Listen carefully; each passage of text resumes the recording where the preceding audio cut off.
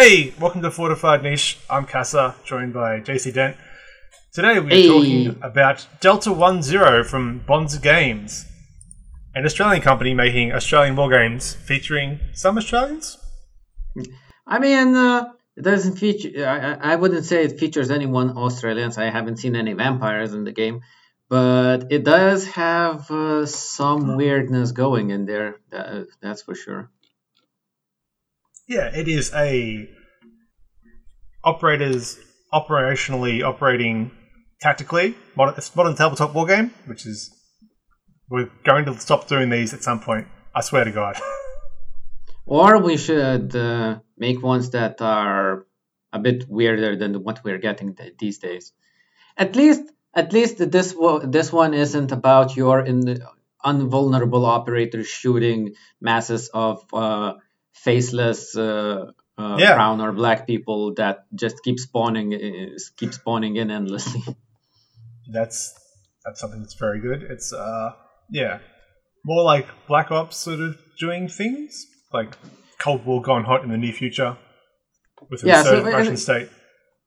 You might even say that it's not even Spec Ops because the main like starter factions and whatever are just like random infantry mooks.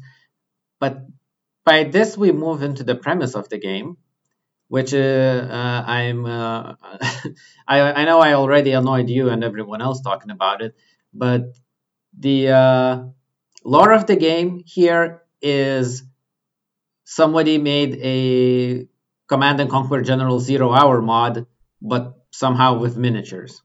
It's great. I love it. It's terrible and it's a very enjoyable like B-movie way. Because maybe you want to explain the state of the world in the game? Yeah, so Europe is in crisis. Terrorists have done terrorist things that started a new humanitarian disaster. NATO falls apart because it's bad, I guess. And Russia resurges because of reasons.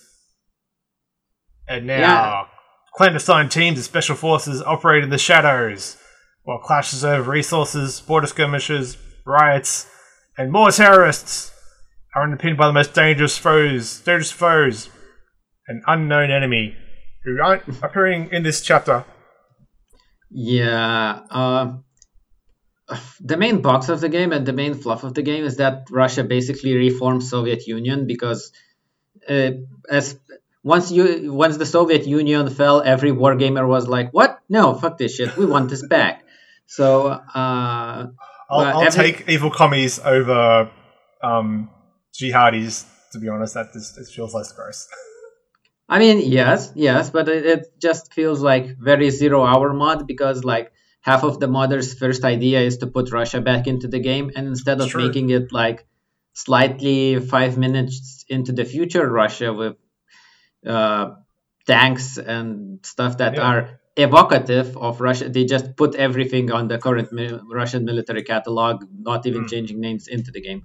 So this kind of does that, but there's also the the general's weirdness in it, in that the Russians have commissars, and the commissars are a sexy lady in a coat with a pistol.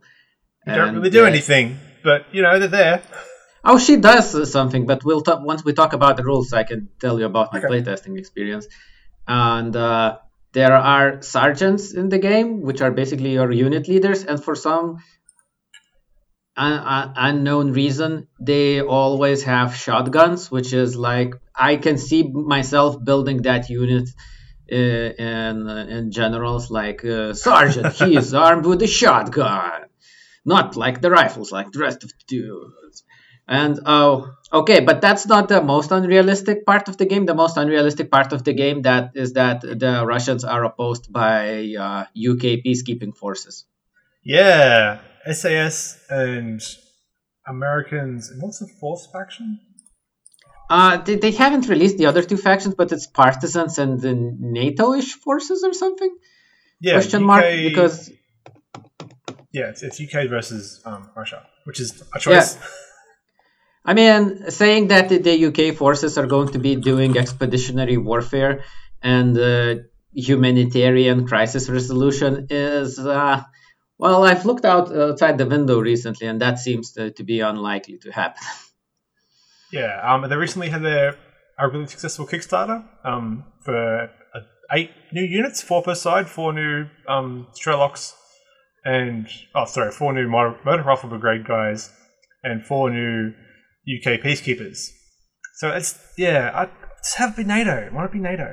I don't get that, but just do generic NATO and stuff. Like if you want, your riflemen can be German, your grenadiers can be ho ho ho, and so on. Maybe even put an Italian somewhere in there. But no, it's just UK. Like if you have NATO break down and then UK somehow become a world military force that's actually doing humanitarian things, might as well go full generals and make the EU army that cranks are always afraid of. Like, oh no, EU is going to become a single country and they have a single army. They never explain why that's a bad thing, but that's I guess that's the perk of being a crank. Never elaborate. So so that's weird, but but it's an interesting, like in the parallel to Infinity or something, that your starting forces aren't like Spec Ops Secret Squirrel shit. It's like your dumb UK infantryman, rifleman versus the motor rifle brigade dudes. Yeah. With their sexy commissar.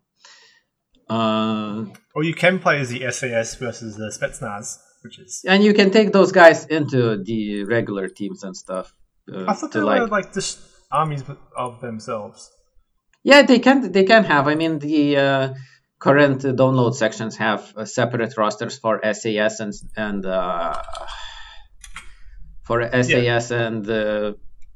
Russian Spetsnaz. But you can. I think the faction dossiers from the motor rifle and peacekeeping forces also allows you to take some of those dudes. I didn't take it in my playtesting because I had ideas in my mind. So it's been a while since I played this game. I'll be quite honest. It's been like at least 6 months. I'm but a little bit rusty, but we'll get there. But well, you played with people who actually made this game and actually kickstarted this game. I was cutting pictures out of PDFs and importing them into Tabletop Simulator to have play aids and all of that. So I've met the devs. The devs seem really cool, really nice, really passionate about the project. I think they're all contemporary or retired servicemen. So much like the Force on Force guys, we're drawing a lot from like established military. But these guys also have like experience. I can't speak for their experience, and I won't speak for their experience. All I know is they served in some fashion. What you can speak of is the rules. Which are definitely what we'll talk about now. So we'll start with the wound cards, because that's how the book presents it. The wound cards are like your X-Wing deck. You have near misses, stress, and damage. Stress wounds. Yeah, stress wounds. So it is an interesting mechanic which ties into how weird the turn structure is ordered and the order phase is ordered, because like none of those components are that weird of themselves. Like we've seen them in other games before, but it's just seeing them put together like this, it's kind of like what? Yeah, very Schrodinger's wounds almost, because you have wounds as you are dealing things. You get dealt these cards. You don't reveal them until you're completed. So you can like walk up and shoot the wall and be like, "Ha! I've got 50 cards. Oh, I'm dead. I've done my job." So what you can do about it? Yeah, but like it ties into the other weirdness that you put units into fire teams, but then each miniature in a fire team fires separately. So if you have a 5-guy fire team, each of them can fire at a different target, and you don't target fire teams. You target models in the fire team, but then some models in the fire team can have lookout, sir, and it's just weird. Yeah. Otherwise, the basics of it's D10s. If you're familiar with Infinity, you might be familiar with this. even 40k to a lesser extent. You have models. I mean, they bring up volumetric things, volumetric templates, which is my favorite thing. Like if they're 28 millimeters base, they also take up X amount of space, so you can be crouching or prone or doing dynamic actions and not take up like, oh, I can see his arm. Yeah, but technically he's not actually leaning out. So yeah, I think volumetric templates is a good thing from Infinity, and more games should adopt it because, like, I hate trying to judge if, like, the head of my the guy flag or yeah. Is the sword part of the arm? Like, your guy's doing like big stretches, like he's doing star jumps. Like, what am I? Well, some games only say that you shoot the head, the body, and the legs, but it's still annoying to like trying to determine if my miniature could see the. Oh yeah, it's just so much easier. Like, oh, here's a template, bam, sorted. Yeah. So templates good. Yeah.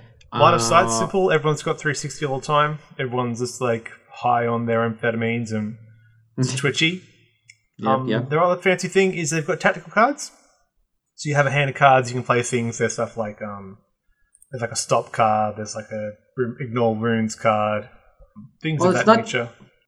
It's not the tactical cards are a bit interesting, and we ran into some stuff yesterday during the playtesting. Because, like you said, tactical cards are shit like reflip the wound card. Because, like, once you get shot, you get a wound card, but you don't turn it over until the entire enemy unit stops shooting. So then you can be like, oh no, my guy got stressed. Or, oh no, my guy got killed. But the Schrodinger wound effect goes into play with all those reflipping cards. So you can be looking at the card and thinking like, so what's gonna happen there? Well. Wait, no, maybe reflips only work after you've done it. I think the only thing before flipping is doing the fire team protection, where you can shuffle cards around to less important dudes, and then they take the chance of getting shot in the face. But wound reflip. So yeah, one tactical card allows you to wound reflip. So if your sergeant loses his last wound, if not all models, I think only have 2 wounds And out of the 36 card, the wound deck did not only half of them, I think, have wounds on them. The rest is stress and near misses. Yeah, it's a D6. Think of a D6. On a 6, it's a near miss. On a 3 to 5, it's a stress card. And on a 1 and 2, it's a wound and a stress card. So you get like 1 in 3 chance to get a wound and stress card, 30 in 36 chance to get a near miss card. To get stress card of some kind.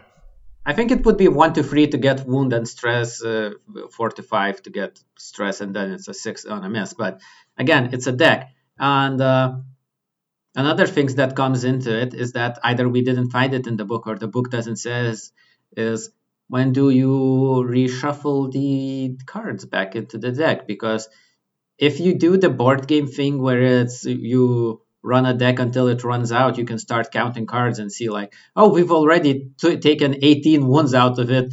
Might as well not shoot anyone because I won't kill it. And then nobody shoots because nobody wants to do misses. Though stress does things in this game. Like, this isn't like your Warhammer and stuff. Like, being shot and not killed actually matters.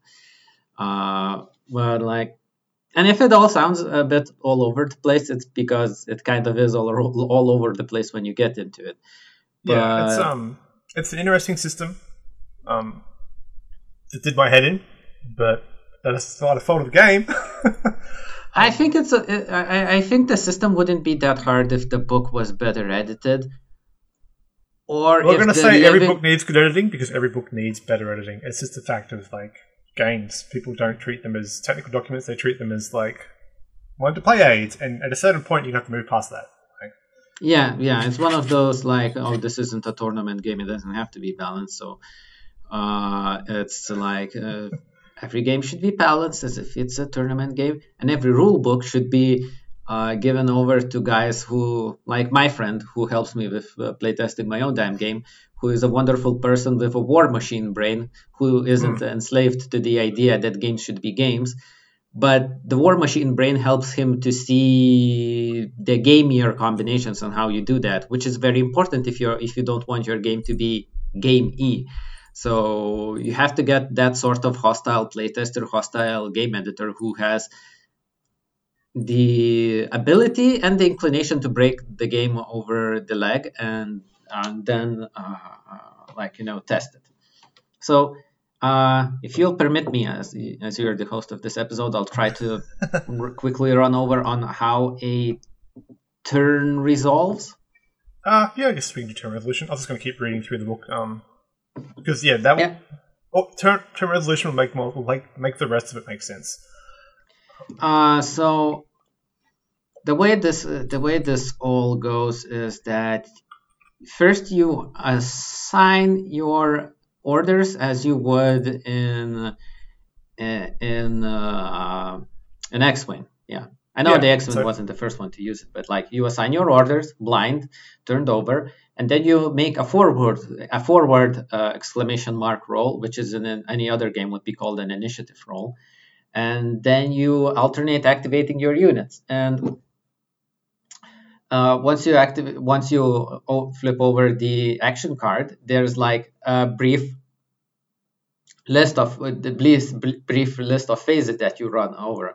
So like the first one is the movement phase, because some orders, all orders have something to say about what you do on the movement phase.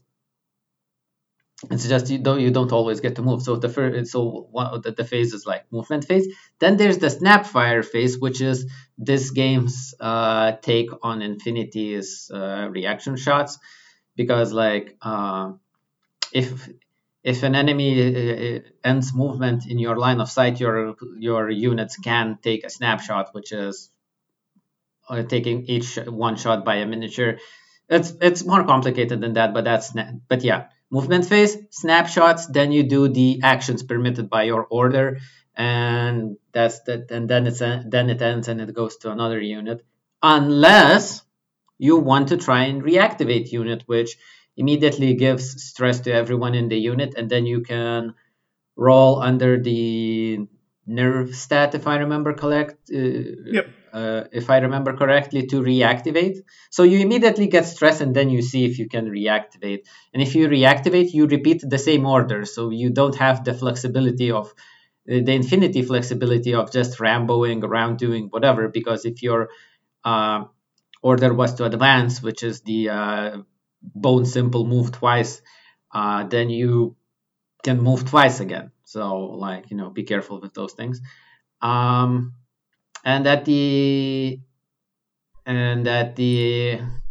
once everyone's activated their dudes, there's the command phase, which means that units that have command miniatures, they lose 1 point of stress.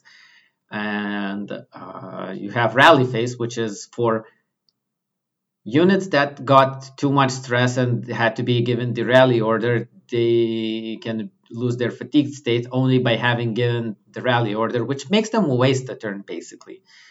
And then the next turn comes, and then you do it all again from the bottom to the top. One interesting thing that works with the turn mechanic, and I don't know if that was intentional and or unintentional nonsense, is that you have your deck of 16 tactical cards, you draw 4, and as the rules say, each player can use 1 tactical card per turn, which means the whole I activate dudes, you activate dudes. Not 1 per unit activation, but 1 per turn. So if you have your clear stress cards and your wound reflip cards, you can only use it once per turn, or since games take 6 turns, you can eventually use 6 cards out of your 16 card deck, which, as my friend pointed out, makes it that you put more cards into the deck, not because you're going to use more of them, but because you want to get bigger chances of drawing the ones you want and then use them. Was it like that in your playtests? Yeah, the cards seemed really swingy. Yeah, just being able to clear stress or just re-rolls or extra attacks were You want these cards all the time. I mean, it's weird because there's so many cards, but their use is so limited because you can only use it like once per turn, and it's like, and not all of them are like equally powerful. Like it helps, like the reactivation card that you don't get stress for doing it. Well, that's nice because stress is bad, and because each point of stress penalizes every roll you make, which is also like shooting, initiative, stuff like that. But yeah, the card mechanics is weird, but then again, what isn't? Well, I mean, going back to Fourth and Fourth, it had its random cards, and those cards were either like, as we saw, either game turning, like, oh, your entire force can't move until the end of next turn. Haha! I'm just going to sit here and run the timer out because why should I put my guys in danger? This does avoid that. Unless you are the guy playing like the Marines in contractor trouble, and you have 6 turns to escort some guys off the table, and then you're spending 2 turns not doing anything. So which is like, ooh, bad feel, and it's not something you can do anything about because those Fog of War cards would have been activated by dice rolls. Well, these sort of oopsie poopsie cards don't exist in this game because, like, the tactical cards, you draw them, you use them. And while stop card exists, which cancels out enemy card use, but you've used the stop card, you can't use your own card during the turn, so that's like... Yeah, the once per turn thing we may have missed in our play-testing or playing of the game. I mean, we started out without seeing it, but then we read through the rules again, and we were like, oh. And then, why does Light Mortar card have 4 uses? Because you're unlikely to use it that much. Then, Yeah, because if you can only 4 command cards in the deck, like you can jam 4 command order cards, which are necessary. You have cards for activating other cards, which is like command orders, but you need a command order tactical card to activate. And some of them have multiple uses, like Light Mortar. So one of the things we did in playtesting is I said like that the British players should take more mortar cards and see what happens. But then we found out that you can't really actually use them like that. So it was like, wow, good fun. So yeah, that's that's kind of how a turn works. Yeah, that's how a turn works, and that's basically it. Because the rest of it is somewhat mundane. Because like, hey, you shoot. You select a model, you select a target, you see if you have any modifiers. Which, interestingly enough, you don't get modifiers for being in cover, but you get a modifier for not being in cover, which is an interesting twist.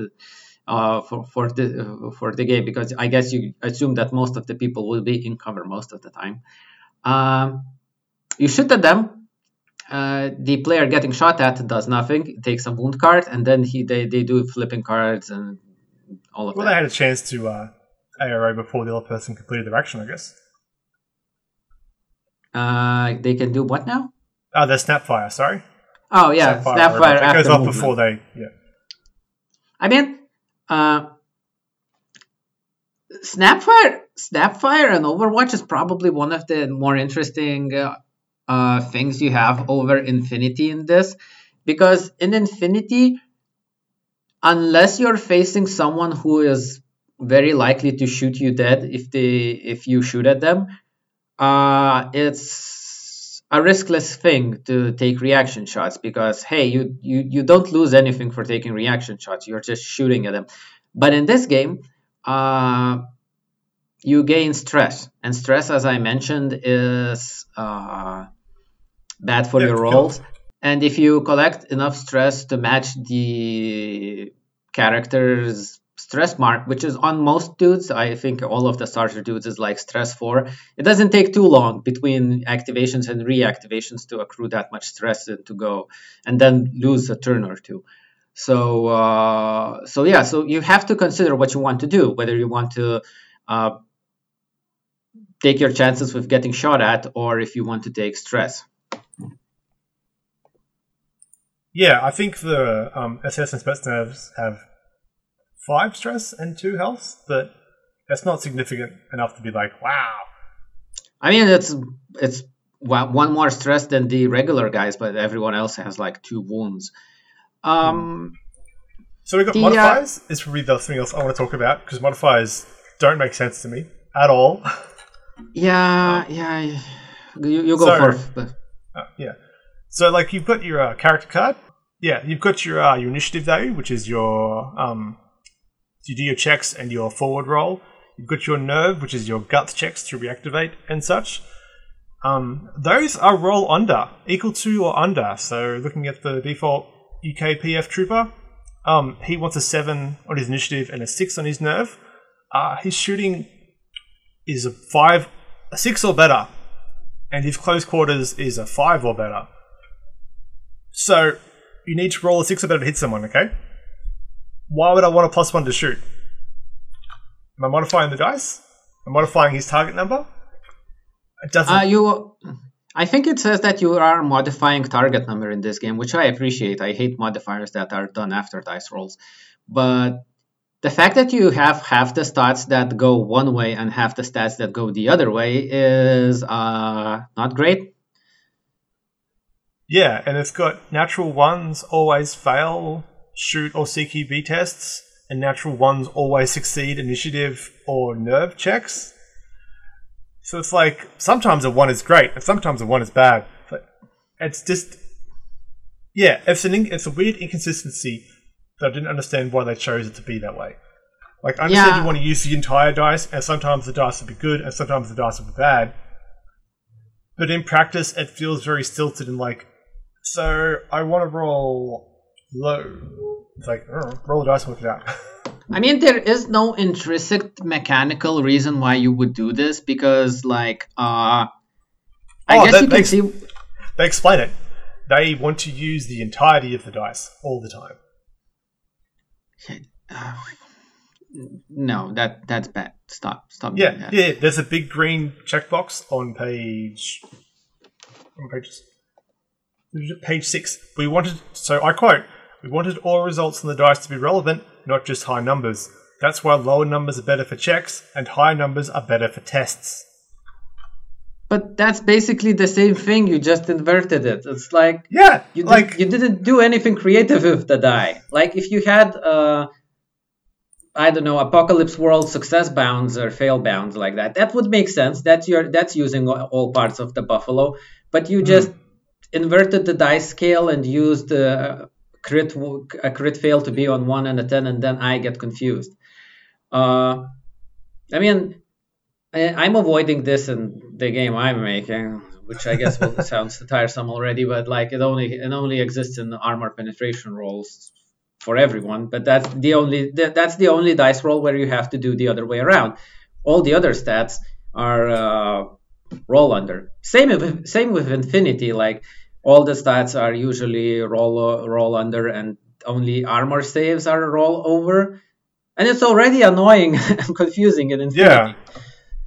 And Infinity has a lot more stats in this game, because what Cass read, it's like, that's basically all the rollable stats the characters have. Initiative, guts, CQB, and shootings. Yeah. And, well, what else they have? They have their movement stat, which is like 5 inches. You don't really do much. Yeah, I don't think anyone has significantly more or less than 5 inches.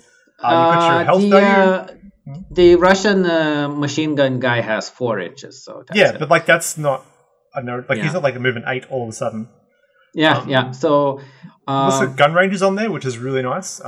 I mean, that's one of the better things that come from Infinity, is having gun ranges, and then modifiers based on gun ranges. And interesting stuff, like you can't fire an under barrel grenade launcher. If you look into its stats, it doesn't have a range of 0 to 6, because there's an arming range on those under barrel grenades, and you don't shoot them point blank, even if you are an idiot and you'd want to. What's a 40mm going to do to someone's head? Nothing, apparently. It's going to bounce right off them.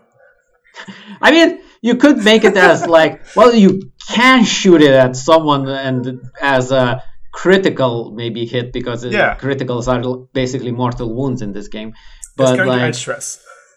yeah, but so yeah, like there aren't too many stats, and just going to use we're going to use all parts of the dice. Like, you're not killing the dice. It's not, you don't need to use every part of the buffalo. It's the dice will still be there after you rolled it. You don't have to feel bad about the waste. It just adds unnecessary complications in a game where I'm already fighting the rule book to extract the understanding of what I need to do in here. Yeah, and it just feels like it's a choice they've made, and they've reasoned it out, but I don't feel like the reason they've come up with justifies the choice that they've made. Like, it's okay, I Yeah. get you want, like, a number to always be, like, a foul number. Yeah, 10% of the time, my guys are always shit. But also, like, I mean, it did play out in playtesting because my guys missed a lot. And like, when you're rolling on a d10, every modifier counts more than it does on a d20 and stuff. On the other hand, Infinity cheats, and with all modifiers being either +3 or -3, is essentially a d6 roll on a d20. But it does matter a lot more. So like, if you have your I don't have the motor rifleman stats handy, but if they begin at shoot 5 or shoot 6 or something, it's easy. It's very easy via stress and other things to stack it to the spot where also your rolling tends to hit, and you don't hit that often. And Yeah, rerolls and modifiers... Oh, sorry. yeah, rerolls aren't that plentiful in this game. So a modifier, you're modifying the character's trait.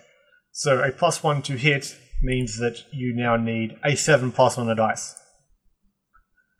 Yeah, So so that's 7% of the yeah, time. that's another thing. It's confusing to the players, and it's confusing to you as the game designer, because you have to always remember which stat you are modifying and is apply, and then under that circumstances, whether a plus or a minus is a good thing. So, like, we all know Games Workshop. Even companies with 40 years of experience and all the million monies in the world can't write rules. So if you're a small games designer, you don't want to put artificial limitations on yourself, or an artificial difficulty that makes it harder for you to produce a good tight rule set for no reason other that you wanted to use the entire die. Yeah, and like, it's fine to say, like, we want to use a D10. D10s are more exciting, more range, more choices. The +1 -1 modifiers becomes, basically doing 10%. That's an easy math to work out in your head. Yeah. The range modifiers don't make any sense. If you've got a cautious target, if your target's taken the cautious order and they're hiding, you've got a -2 action modifier. It's now easier to shoot a guy who's being cautious.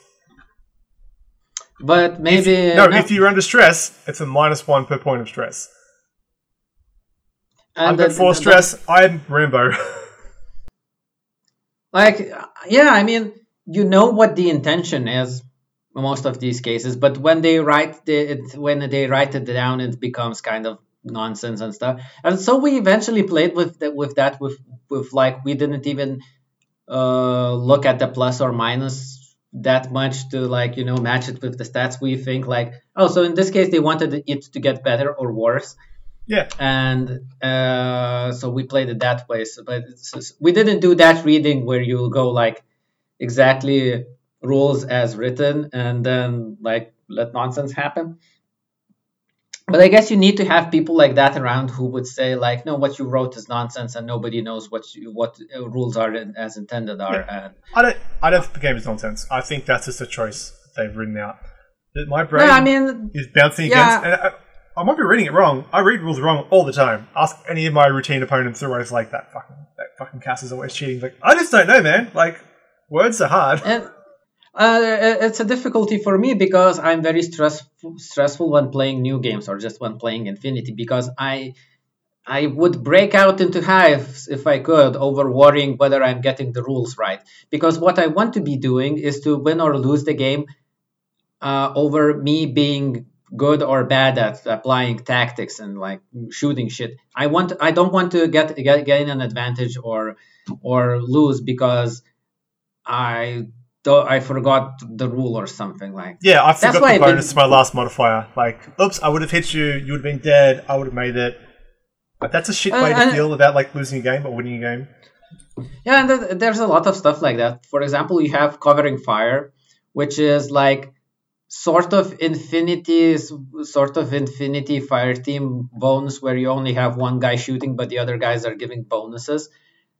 So for shooting, every guy that's within 2 inches of your main guy is giving them a bonus, and who sees the same target gives them a bonus, which is nice. You can't hide 4 guys and then one guy fire as if he has 4 guys with them. You have to risk a guys, which is a great thing. Yeah. Like you can't just telescope a sacrificial pawn and then the rest of them are like going behind like he's got this. You go guy, you shoot him, and suddenly they become a much better shot. But so that's like you have to have 2 guys within 2 inches of that dude to get that bonus and seeing the enemy. But when you're shooting at unit that does covering fire, you get a -1 for every dude that you see. So if you see the 5-guy unit, you get a 5 penalty to shooting. No matter if they have, even if they don't have the 2 inches coherency with the point man. Yeah. Which is another interesting thing in this game is that coherency is 4 inches, but if you have a command model in the unit, you measure coherency from the command model, which makes it worse because then you can't daisy chain your guys. You have to all of them have to be within range of a command model. So it's that like makes command models less obviously useful and powerful. Because as we mentioned before, command models, units with command models dump 1 stress automatically at the end of the turn, which is great, powerful. And if you have like good command models like sergeants, they use they don't modify guts nerf for guts roll, so like they can reactivate easier. But like there's always like edge cases and like weird thing that you can find in this game. But like my point is that you're modifying the target number, right? Yeah. So if I need a 5 or better to shoot you, and I'm at -5, I am now at 1+ to hit you. This is the way the game says to do this. Which is right. Yeah. Yeah, exactly. They should have just made it one way. Either you roll over and you roll under, and then they wouldn't get confused, and then they wouldn't confuse us, poor innocent gamers. Because like I said, this game has a lot of interesting things going, like the order system, which gives you a move and an action, but which is more constrained than what you have in Infinity. But it makes me think of Force on Force, with its like 19 kinds of orders and no real way to track like which ones you've done. The dial is a really like, I'm not going to say it is elegant. It is elegant. Like, here is a thing. Let's go to a cool little tab. Put down these guys are doing this. Bam! Surprise! Like, there's that cool like counterplay of like, I think you're going to run forward. I'll be covering fire. I'll be forward. But then we run on. I like the dial. I like the dial in X-Wing. I like the dial in the World War I game that inspired X-Wing. Even when Rune Wars came out and died, in that brief moment where it lived, I liked that it was like, oh, it's Warhammer Fantasy, but with dials. And I'm like, that's great. Yeah. I like it. I like games that make it that you don't have perfect command and control over your units, so those dials like give you planning and you can just modify shit along the way. So that's great. And the orders I feel provide the interesting variety of things like the covering fire thing, where you don't shoot with everyone, but you give one guy better odds of shooting stuff. So I made a Russian fire team that was the MG dude and 2 riflemen supporting him, so it makes it easier for the MG guy to hit things.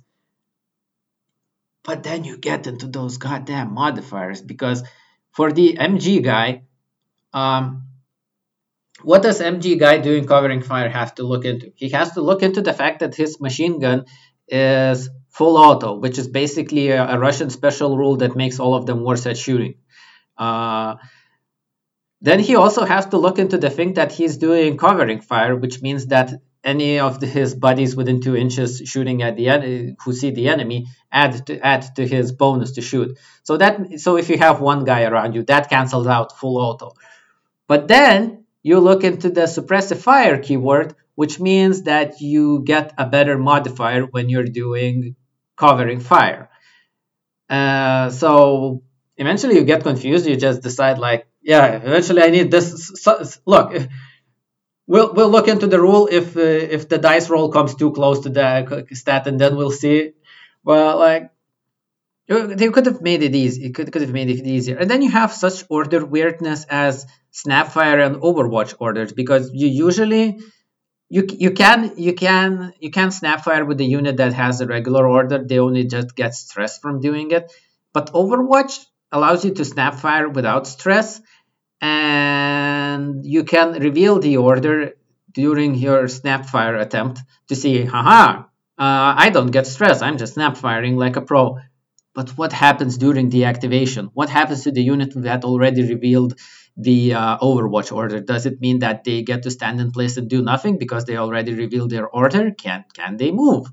Like, are they now just stuck on Overwatch doing nothing else for forever? Yeah. Because the Overwatch order by itself is interesting. It allows you to move and it allows you to snap fire. I think, like me and the other guy, we couldn't agree with it. Does it allow you to do a snap fire on your turn, like move and shoot, and then go on Overwatch to stresslessly snap fire at other dudes once they come into range, or does it not allow you to do that? So definitely needs a hostile editor to go over it, to look at the things and say, this is bad, rectify this, stop using every part of the die. Nobody asked for that. Yeah. Well, with that rules out of the way, let's talk about army building.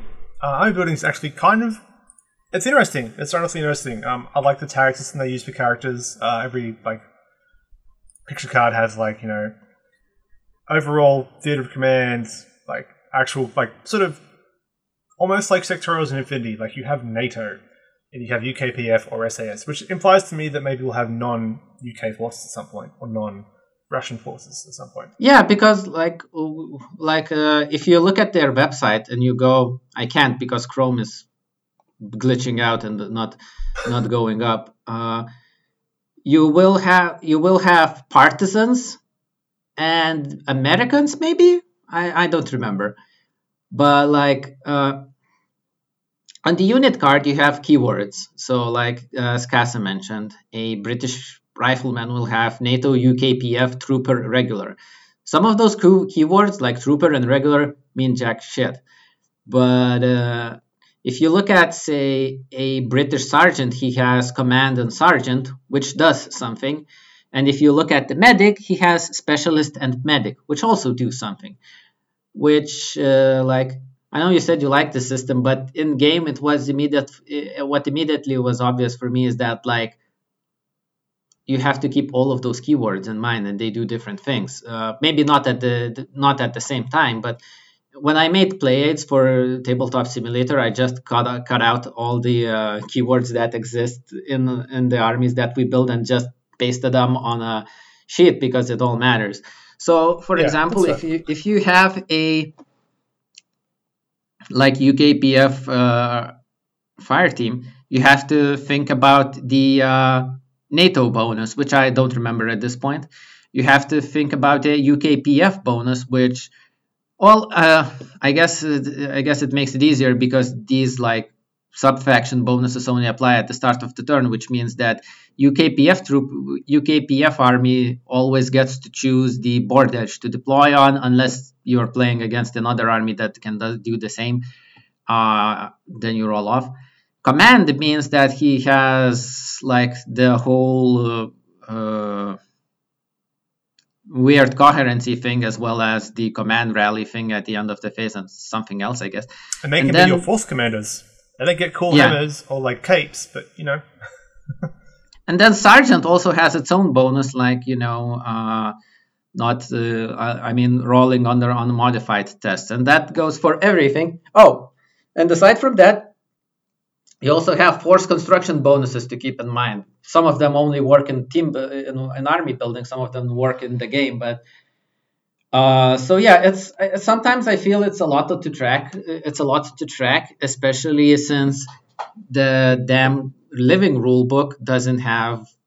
It's not searchable. You can't search the PDF for stuff that's missing, which for a game inspired by Infinity is extremely weird and bizarre, because if there is one game that just gives you everything from the get-go, is Infinity, because they have their rule book, their army builder, and the wiki that's linked to the damn army builder, so you can basically click on anything and find all the explanations. And I'm like, fine. These are small developers. They're making their game. They're just yeah, not three everyone has web Australians design. that three Australians that had to, like, I don't know, collect their foster cans for recycling to get their starting funds for the company or something. So you Sure. can't expect them to be as proficient at it as some Spanish weeaboos who's been doing their space anime game forever.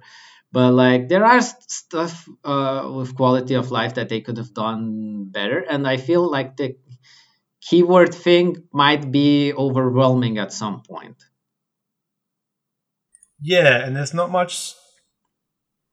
Oh, none of the tactical cards benefit from it. None of the thing says, like, there is a command card, which you need to have a commander to have them in your deck. But there's no reason not to bring a commander along, because you get those cards. You need to have a commander to do all the like recon rolls and stuff. Initiative Yeah. rolls. But all the other tags like captain and corporal do work into like list building. Or the UKPF, you need to have a corporal, sergeant, and 3 guys to make a squad, or 4 guys to make a squad. No. The thing with, and that's getting into fun part of army building. Like, let me give you an example that I pinged on even before playing the game, and you already know what I'm talking about. The bonus for motor rifle brigades is that if you have a commissar and 3 rifle dudes in a fire team, you get the chance to, once per game, re-roll your reactivation roll. Damn, that sounds really cool. Not re-roll entirely, but only if you get a 9 or a 10, which is bad when it comes to guts roll. So that's a 1 per game bonus. What bonus does the UKPF get? Well, if you construct a squad of 3 rifle dudes, like squaddies, and either a sergeant and a corporal, you get the free underbarrel grenade launcher. So what my playtesting British team was built around the idea of having 3 fire teams that get a free underbarrel grenade launcher each, which is 18 points of free upgrades. Yeah, and then you can say like, oh, JC, but doesn't mean that you're taking boys before toys. And I say, no, because in the quote-unquote balanced game, you only get 3 fire teams, and units and miniatures don't run around outside fire teams. So you essentially hard locked into having 3 units per side, which is an interesting choice for a game. You don't usually see like having like 3 distinct units per side in any game. And then so already you're limited in choices, and like this is 18 points of free gear you can put on guys. And I think those grenade launchers, even if they're limited to, that's like still 12 grenade launcher shots you're getting, and grenade launchers do blast damage. And yeah, especially a once per game 20% chance to use an ability. Like, I'll take. Yeah. How many commissars am I going to take and stuff? Because like, I mean, there is some interesting, exciting implications and stuff, because like what the British have are sergeants, which are full command models like you would expect to have in any other force, but they also have corporals, which are basically riflemen with the command word tacked onto them, which allows them to, which makes them count for certain command abilities like dumping stress. motor rifle brigades don't get corporals, they get commissars, which fulfill a similar role, but they're armed with pistols, so they're immediately worse off in an actual shooting combat. They're only better for activating and reactivating, which is where the funny part of my playtesting goes, because the first casualty of the game was my commissar. Ooh, that's not good. I activated the unit and I wanted to reactivate it. Commissars always do reactivations on I think, or on unmodified nerve of 8, so that's 8 or under, and they and if you have that army building bonus, you can reroll 9s or 10s. Guess what happened? You rerolled twice. I rolled a 9 and I was like, hey, I can reroll that. I rolled 9 again. So what happens when a commissar fails that reactivation roll? Well, they get the old 40k thing of when a commissar fails to motivate stuff, they die. So either she shot herself out of out of despondence and being like, come on guys, let's move now, and she's like, okay, guess I'll die. Boom, 9mm to the brain. Or the guy shot her for trying to make the move twice. So it was an interesting way, and I generally like when shit like that happens, because you could say like, oh, it's bad and stuff, but I like dumb nonsense. I like it when games sometimes go to places you never expected and something dumb happens. Like, for example, that's why I like games that allow you to jump spots and for dudes to fail jumps and die. Because like one of my favorite Heralds of Ruin experience, that's like ancient fan-made kill team, was one of my unit of veteran Imperial Guardsmen, like sitting on a sniper perch, missing every shot, and then deciding to go forth, and then the sniper killed himself by falling. So like, I mean, love it. But like, yeah, army building could do more balance. Yeah, the abilities are really not thought through in a game that's like once per game rerolling isn't as good as Heroes 3 shit. Especially in a game where your maximum squad size is 3 fire teams. Their recommendation is 3 fire teams. 2 to 5 guys, 2 to 5 models per fire team. All the models got to have the same formation keyword, so that's like UKPF. So you can't MLB. mix SAS and PF in a single fire team, but you can have them in the same army squad. And then 1 command model per fire team. So you're kind of encouraged to bring like a corporal for each fire team and a sergeant overall. Or like, but I don't know why you would, because the corporal does what a sergeant does and also has like a free rifle in comparison. I mean, the rifleman, the corporal is a jumped up rifleman, but he doesn't get a CQC weapon, which there's a rifleman. Like what the interesting part in this game, if you get attacked in melee and you don't have a CQC weapon, you can only run away. You can't fight back. Because he's got a knife. Because what we know of professional trained soldiers is when they're attacked with a knife and they're unarmed, they are immediately powerless and paralyzed, and they have no recourse to do it. That's what they do in the army. If you're unarmed, run away. Lost a knife, run away. Die. I don't know. So for the Soviets, I went to Soviets. You know what we're playing. You know what the devs meant. For the Soviets, I made a special bully squad, which is basically the sergeant who has a gun, and every other guy gets a knife. So if I had played successfully and run into any of the UK squads, most of the dudes would have been just bullied into submission. I would have taken their lunch money. Yeah, and you can bounce them back and forth between you guys, so they got to back away from whoever hit them. Yeah, and make it back into someone else who has a knife, and it's like, oh no. Yeah. How does it feel to get stabbed now, you British person, man? Not only for the British stabbing. So that is a bit interesting, and that ties into one other thing I guess talked to you about, and I guess you disagree. Is that it's very weird how you take this modern military 5 minutes into the future game, and your riflemen and other professional forces just have a gun and nothing else. Light body armor, that's an upgrade. Knife, that's an upgrade.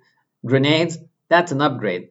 Yeah, lasers, ACOGs, other sides, that's an upgrade. So stuff you'd expect people to have standards are upgrades, and your professional dudes at the start of Well, the there game was some basically, sort of terrorist incident, so maybe the supply lines are a bit slowed down.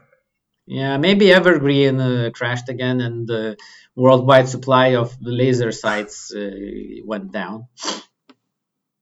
But another thing, I guess, is what we haven't talked about is upgrades, because like you don't do upgrades in Infinity. You take a stat line and you go with it. But this game has guns have tags, which is basically SMG or automatic rifle, and then it has upgrade capacity. So like if you're playing the good guys, British, your each rifle can be upgraded twice, and if you're playing the bad, stinky Russian Soviets, each gun can be upgraded once. And that's where you find stuff like ACOGs, foregrips, and stuff.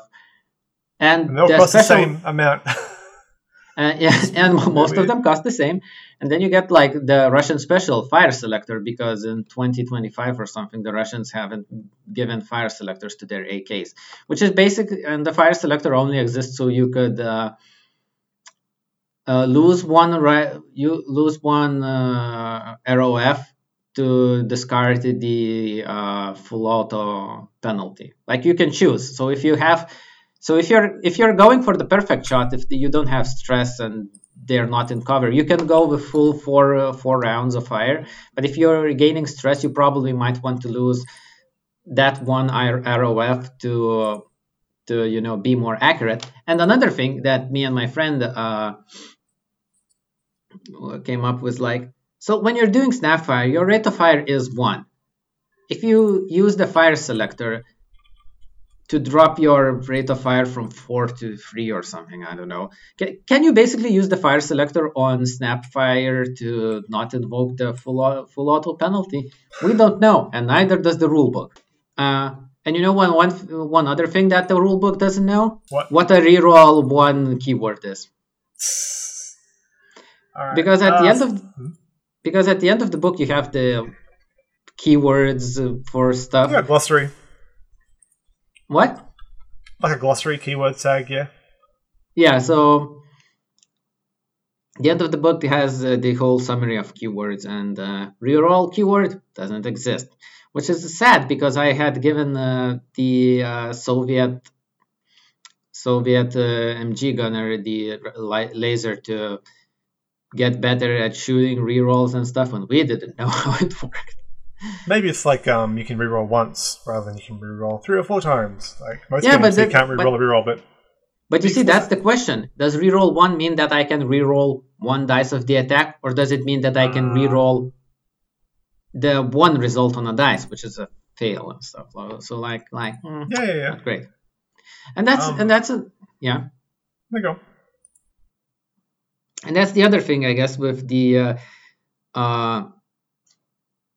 upgrades and keywords is that they need some balancing, and the upgrade cards, just like the stat cards for your units, aren't free assets. Yeah, they're all physical cards from the Kickstarter box you had to get. Hope you bought the game already because you're not going to be able to play it otherwise.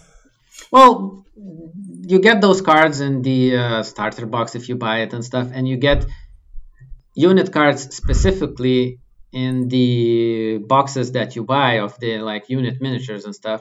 But what had you uncovered on the website about downloadable contents of the stuff? Yeah, so the special cards are all in a YouTube video. Well, yes, that is funny. But another thing is that, don't they say on the website something about giving you everything you need to play for free? Yeah, they mentioned that. Yeah, they mentioned that. And what can't you get for free? Everything you need to play the game, it seems like. Yeah, because on the download section, you're not getting the unit stat cards, which you definitely need. You're not getting the upgrades, which, like, fair, you can possibly run an army naked, but you don't wanna. And you don't get the like command order cards to slot into the tactical cards. Because sure, the living rulebook says how many of what tactical cards would be in a deck, and it has the explanation for the 5 regular tactical decks. But if you tactical cards, but the command orders, you best have bought the box. So yeah, it's feels bad when your living rulebook doesn't have everything you need to play, and the website that explicitly says that you get everything you need to play for free doesn't. Yeah, and like it's okay. You want people to give you money. Like that's the whole point of why anyone's in these jobs. But you could tell us that. I'd buy the PDF of it. Like yeah, that's right.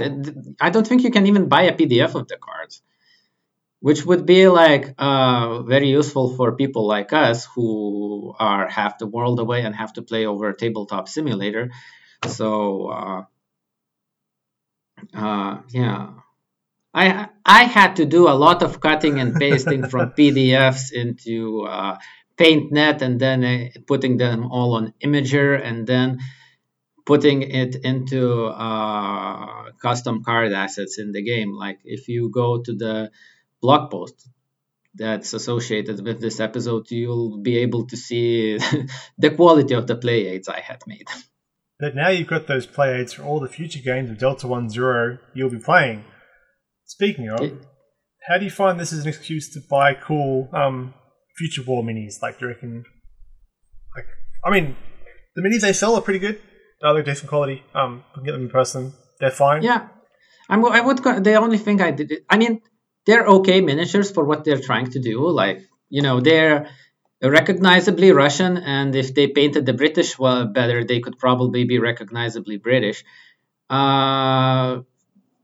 But like they really want you to buy them because that's the only way to get the stat cards for your units. Otherwise, it would be a good reason to buy into Russian Ariadne from Infinity. Yeah, or Chasseurs, I think is the other one, not Chasseurs. Well, the French are basically dead at this point, but they had a few nice sculpts. It will also be a good reason to get some of those Spectre miniatures, or... No, Spectre's tiny. Spectre's like so small. It's almost 25mm at this point. Caledonians, that's it. The what now? Caledonians. The SAS guys. And yeah, I mean, the Infinity SAS guys, I think, are excellent, especially with their low-tech feel.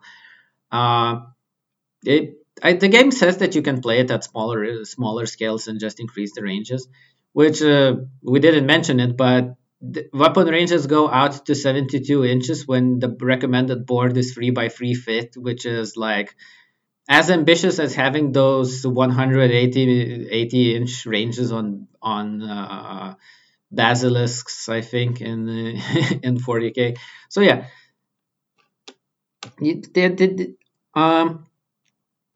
and as far as buying miniatures is like, the Bonza game miniatures are in metal, which I hate metal, but none of the other miniatures you can buy for the game come in plastic. So yeah, and metal's only getting more expensive as time goes on because of realities of the world we live in. Yeah, metal is just disgusting hard to work with, and I hate it with all my heart. But Infinity is metal, and Spectre is metal, and if you went for smaller scales, Empress miniatures or whoever does moderns also are metal. I guess you could go crazy if you have access to miniatures and use 8043 miniatures for it, because like or like there's a bunch of more and more modern sculpts coming up every day. Like there's a big push for like near future post-apocalyptic stuff, like with the Stalker Zona Alpha. Encouraging that a lot. People seem excited about that game, and they just push another Kickstarter out for 8 new guys in metal. So yeah, the general miniatures of the game can be sometimes hit and miss. I don't think I enjoy the SAS guys they're selling, but in okay. The other factions would be LE Partisans, which are, I don't know what they are, and the rest is EUCOM, which is, I guess, the speculative NATO but just Europe faction. but they don't have anything on those yet. Only a entry on the entry on the store. But like generally, I think the miniatures are okay, especially if you want near future or present day Russians, because they look near future present day Russianly. They even have they even have those face visor helmets that every first person shooter likes. And they're also cheap. Like 6 guys for $60 is a steal at contemporary prices. Like Infinity's pushing $25 a model nowadays. Warhammer's its own nightmare. Yeah, like the miniatures aren't bad. Thin guys for an army, which is fine. Sorry. I mean, the miniatures are fine except for the sexy lady commissar, which I'm sure is such a choice. Doing the Infinity thing of backporting some sort of pop culture character into the game, which with her, I think she might be one of the villain Bond ladies from one of the Pierce Brosnan movies, maybe? Question mark? I don't know. Yeah, why not? Evil Russian lady in cool coat. I'm into it. I mean, it is a bit silly though.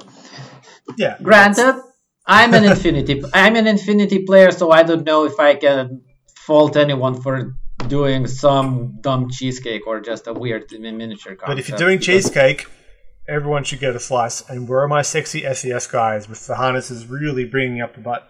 That's what I'm saying. I mean, fair. What this game lacks when compared to Infinity is a wide variety of asses of all genders. They have other guys in the pipeline. So as an excuse to buy miniatures, it's good. It's also a good excuse to use miniatures you already have. I mean, it's nonsense. 5 minutes into the future, you can basically get away with anything you have on hand. Unless you're very particular about the fact that the British are using bullpup rifles and your future British don't. So this is an easy conversion, surely. Whenever it comes to metal and conversions, I become really skittish, I guess. But because metal conversions, more than anything, requires you to be really good at green stuff, and I am very much not. I just like building things that are already assembled. All right, let's do compliment sandwiches. What's something that you liked about this game? I'm going to go with shit. I can go first. Orders. I think I'll go with orders because I like the limited. I like the games that say that you can do this or that have a clearly laid out palette of things you can choose from, and the whole secret giving orders before you know what's going to happen thing. And I like that there's a wide variety of orders that maybe riff or improve on things we've already seen in Infinity and similar games. I generally like the whole concept and of the order system. Yeah, I'm going to say the wound cards are exciting. Someone can't just roll 12 sixes in a row and make you feel completely useless. Like, no, there is going to be a point where I hurt you. God. I like the wound cards that they only get flipped not after an individual model finishes shooting, but once a unit stops shooting, and that you don't immediately know that you succeeded and stuff. So you can't say, "Oh, one guy shoots that guy, the other guy shoots that guy, the other guy shoots that guy," because you don't know the results yet, so you can't optimize it. And I like it every time where you have to make choices in the game that cost you something. Like, I like it in card games. I like trade-offs and everything. I hate obvious choices. I hate right choices. I hate games that have trap choices. And like wound cards feels like one of those things where you have to risk it for the biscuit. Yeah, I'm much feel clearer about like once the action's done, reshuffle all the cards. Or if the cards are depleted, like there's some clarity that should be added there. Yeah. So that's probably my thing I didn't like, is the game needs to think about what it wants its modifiers to do. Because at present, all the shooting modifiers make you more likely to hit someone. Oh no, I'm so stressed, he says, doming fools from 400 meters. Like, Yeah, this, so as not to waste my choice that I of things I don't like is this and editing. I guess it's something that needs to be really done with the thing. Somebody needs to really to take a weed whacker to the rules and like examine everything and to just schwack the the dice system out of it. yeah.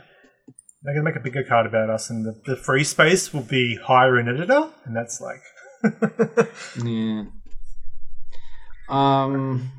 What's For your a like? thing, for a thing that I don't like is like, well, you probably mentioned the largest actual thing, and maybe I'm forgetting something because now I'm torn between saying that I think the setting is dumb and that I don't like the idea of your professionally trained troopers like going into the field with a rifle and nothing else, like they were a militant somewhere.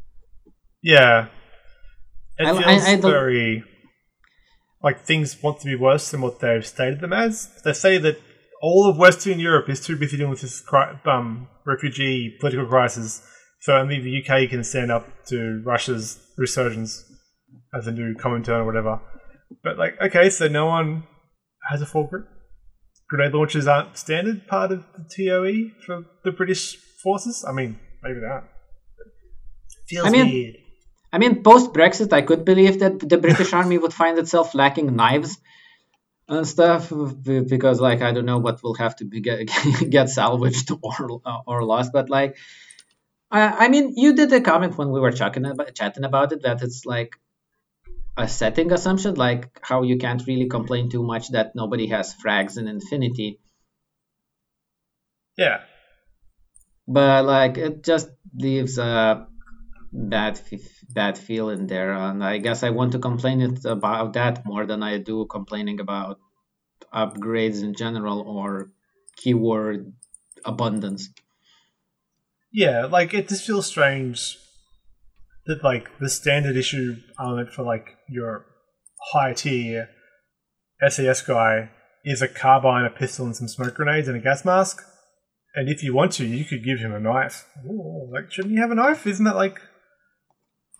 It just feels very. Wait. Does SAS not get knives? No, an SAS trooper looking at the book. He has a carbine, a 9mm pistol, smoke grenades ×2, and a gas mask. He may replace his CQB weapon with a combat knife and save 2 points. That's what I did in army building. I replaced the sergeant's 9mm pistol with the heavy pistol to save some ammo to give guys armor, which 2025 nobody has armor by default. What the hell? But I guess the SAS trooper doesn't need a knife because 9mm pistol does basically the same thing, but also range. Do the Solid Snake thing of like pistol and knife and be like, haha, I am. Yeah, I'm Jack Fisher. Boss. Yeah. Or yes, Metal Gear Solid 5, which is the most knife and pistol game of all time. And it's also the you can buy like a tactical headset, which gives you basically the veteran tag, so your coherency is infinite, and your guys can be all over the board doing their own thing, sort of. Yeah, and it's like, okay. Cool, I bought my guy a radio, because it's the future, and that's a choice I have to make. And also, I think my friend remarked that some of the, like, upgrades just add keywords that could have been a combination of other keywords, like thrown is indirect and AoE. That's it. That's what it does. It gives you indirect and AoE. So like, why not have indirect and AoE in there? And like, yeah, and like silent is a keyword in a game where you've got 360-degree field of fire. It's strange. Yeah. All right, something that you liked about this. So I already mentioned orders. Yes. The order dial. Haha.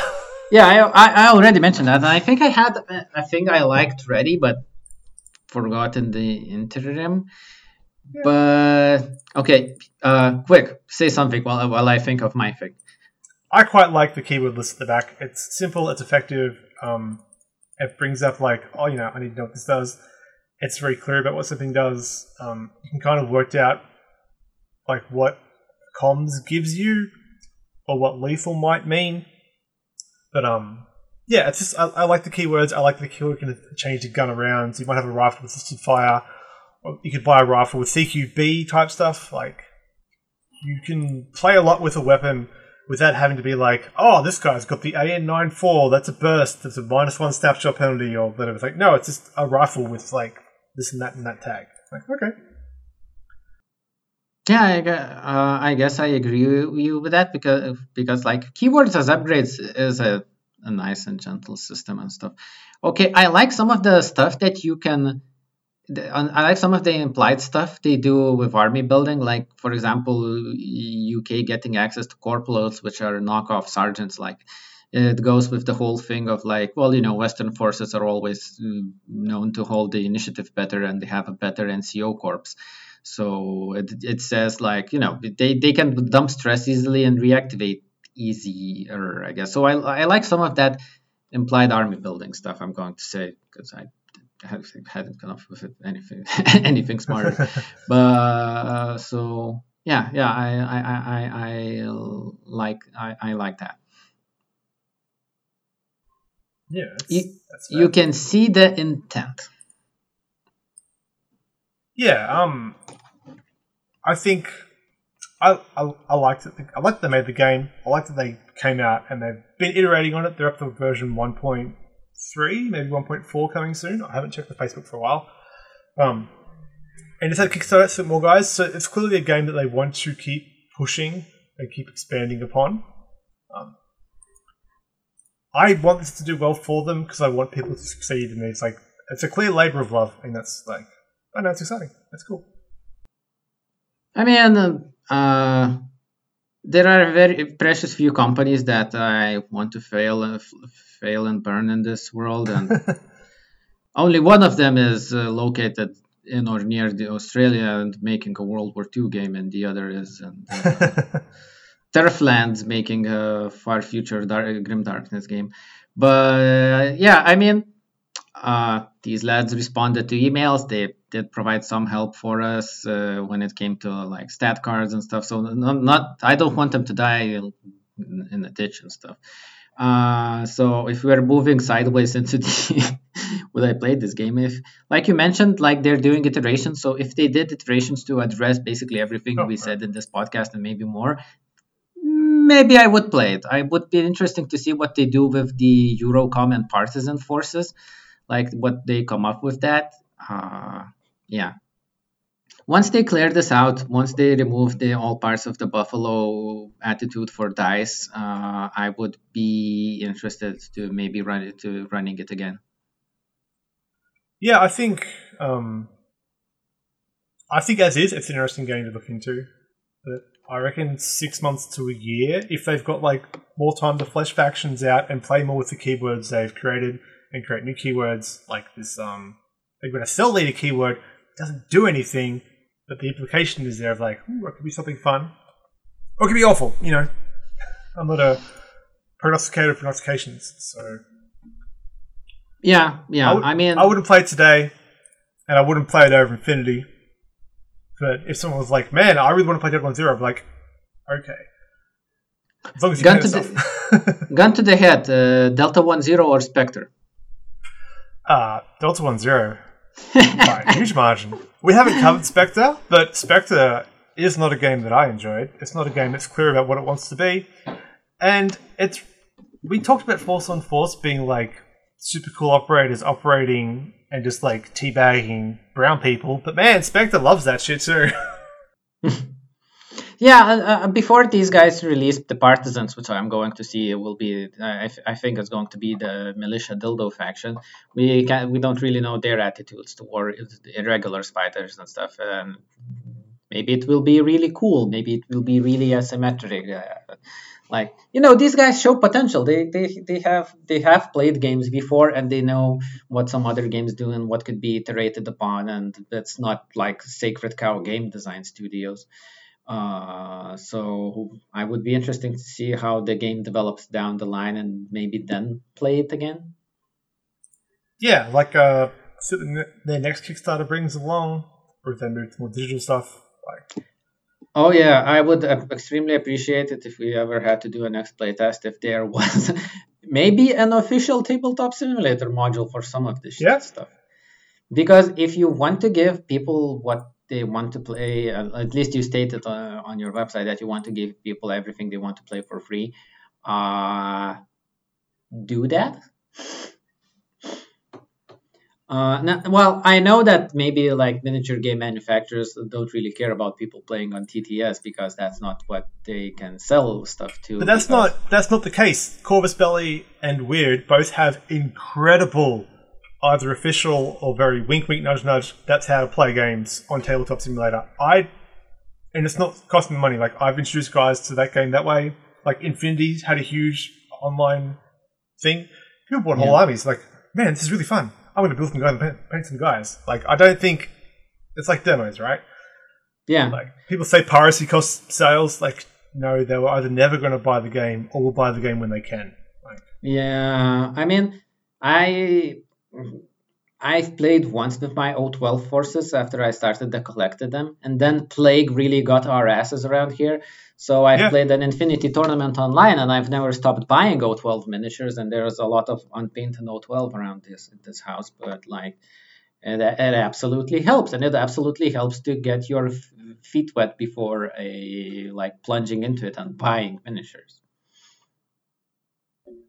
yeah. I think it's something that all companies should consider, especially like if you want people to be able to play your game while it's being kickstarted, or like during an era of like shipping becoming a nightmare. Also, standees. I'm so tired of miniatures. Just give me standees. I mean, if we're playing on like tabletop simulator, those can definitely be standees. Yeah. Especially if you provide standees that can switch between miniature and the volumetric checker thing, which Infinity modules do. Yeah. So like, yeah, I think there's something to be done for going digital and using digital to spread the word of your game around, because then you can even do yourself as a creator remote playtest sessions where you show people how to play the game without having to be in Australia and stuff. That's not a cost anyone's willing to pay. Yeah. I mean, nobody wants to be bitten by a poisonous wallaby, as if there are any others, by going to Australia to play a miniature game. There are wallabies in Indonesia, and they're not poisonous. Yeah, okay, well, Ha that's their sectorial, I guess. All right, let's move to the outro. So yeah, that's Delta 10 by Bonza Games. That's a cool game. I think it's cool. I think it should do better. I may have seemed harsh on it, but more power to those guys. I mean, there is a bit of harshness. There's a different kind of harshness that you apply to stuff that you liked, but versus stuff that you entirely hate. Because when you see potential for greatness, Yeah. you get extremely angry because somebody didn't take it. Like, look, We were rooting for you. We were all rooting for you. yeah. I mean, like, I wouldn't hate on Warhammer so much if I wasn't invested in Space Marines that much. So I wouldn't, harp on this game that much if it was just a modern military operator game that sucked and provided nothing new to the art. I don't know. Yeah, let's call it to the field. So yeah, it was an interesting experience in all senses. Okay. So where can people find you on the internet? Well, they can find me on my blog, which is battledrill.com. And I also have an Instagram, I guess.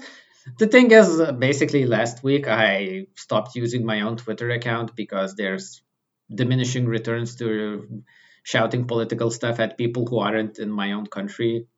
So there's limited amount of utility of shouting at people in my country, so I've also stopped using Facebook. So basically, I have a blog and I have a T-shirt store. Okay, go there, buy stuff. Maybe not on the blog. There's nothing to buy there, but yeah, visit my blog to see the some playtest screenshots with comments, and to appreciate the titanic effort me and my friend put into transporting the play aids into like digital format. Yeah. Lots of cool reviews as well. I'm on Instagram. I'll post some photos soon. I have a bit of a backlog just from pure laziness and models not picking their favorite photos. Yeah. Otherwise, this has been fun. I will talk to you next time. Yep. Bye.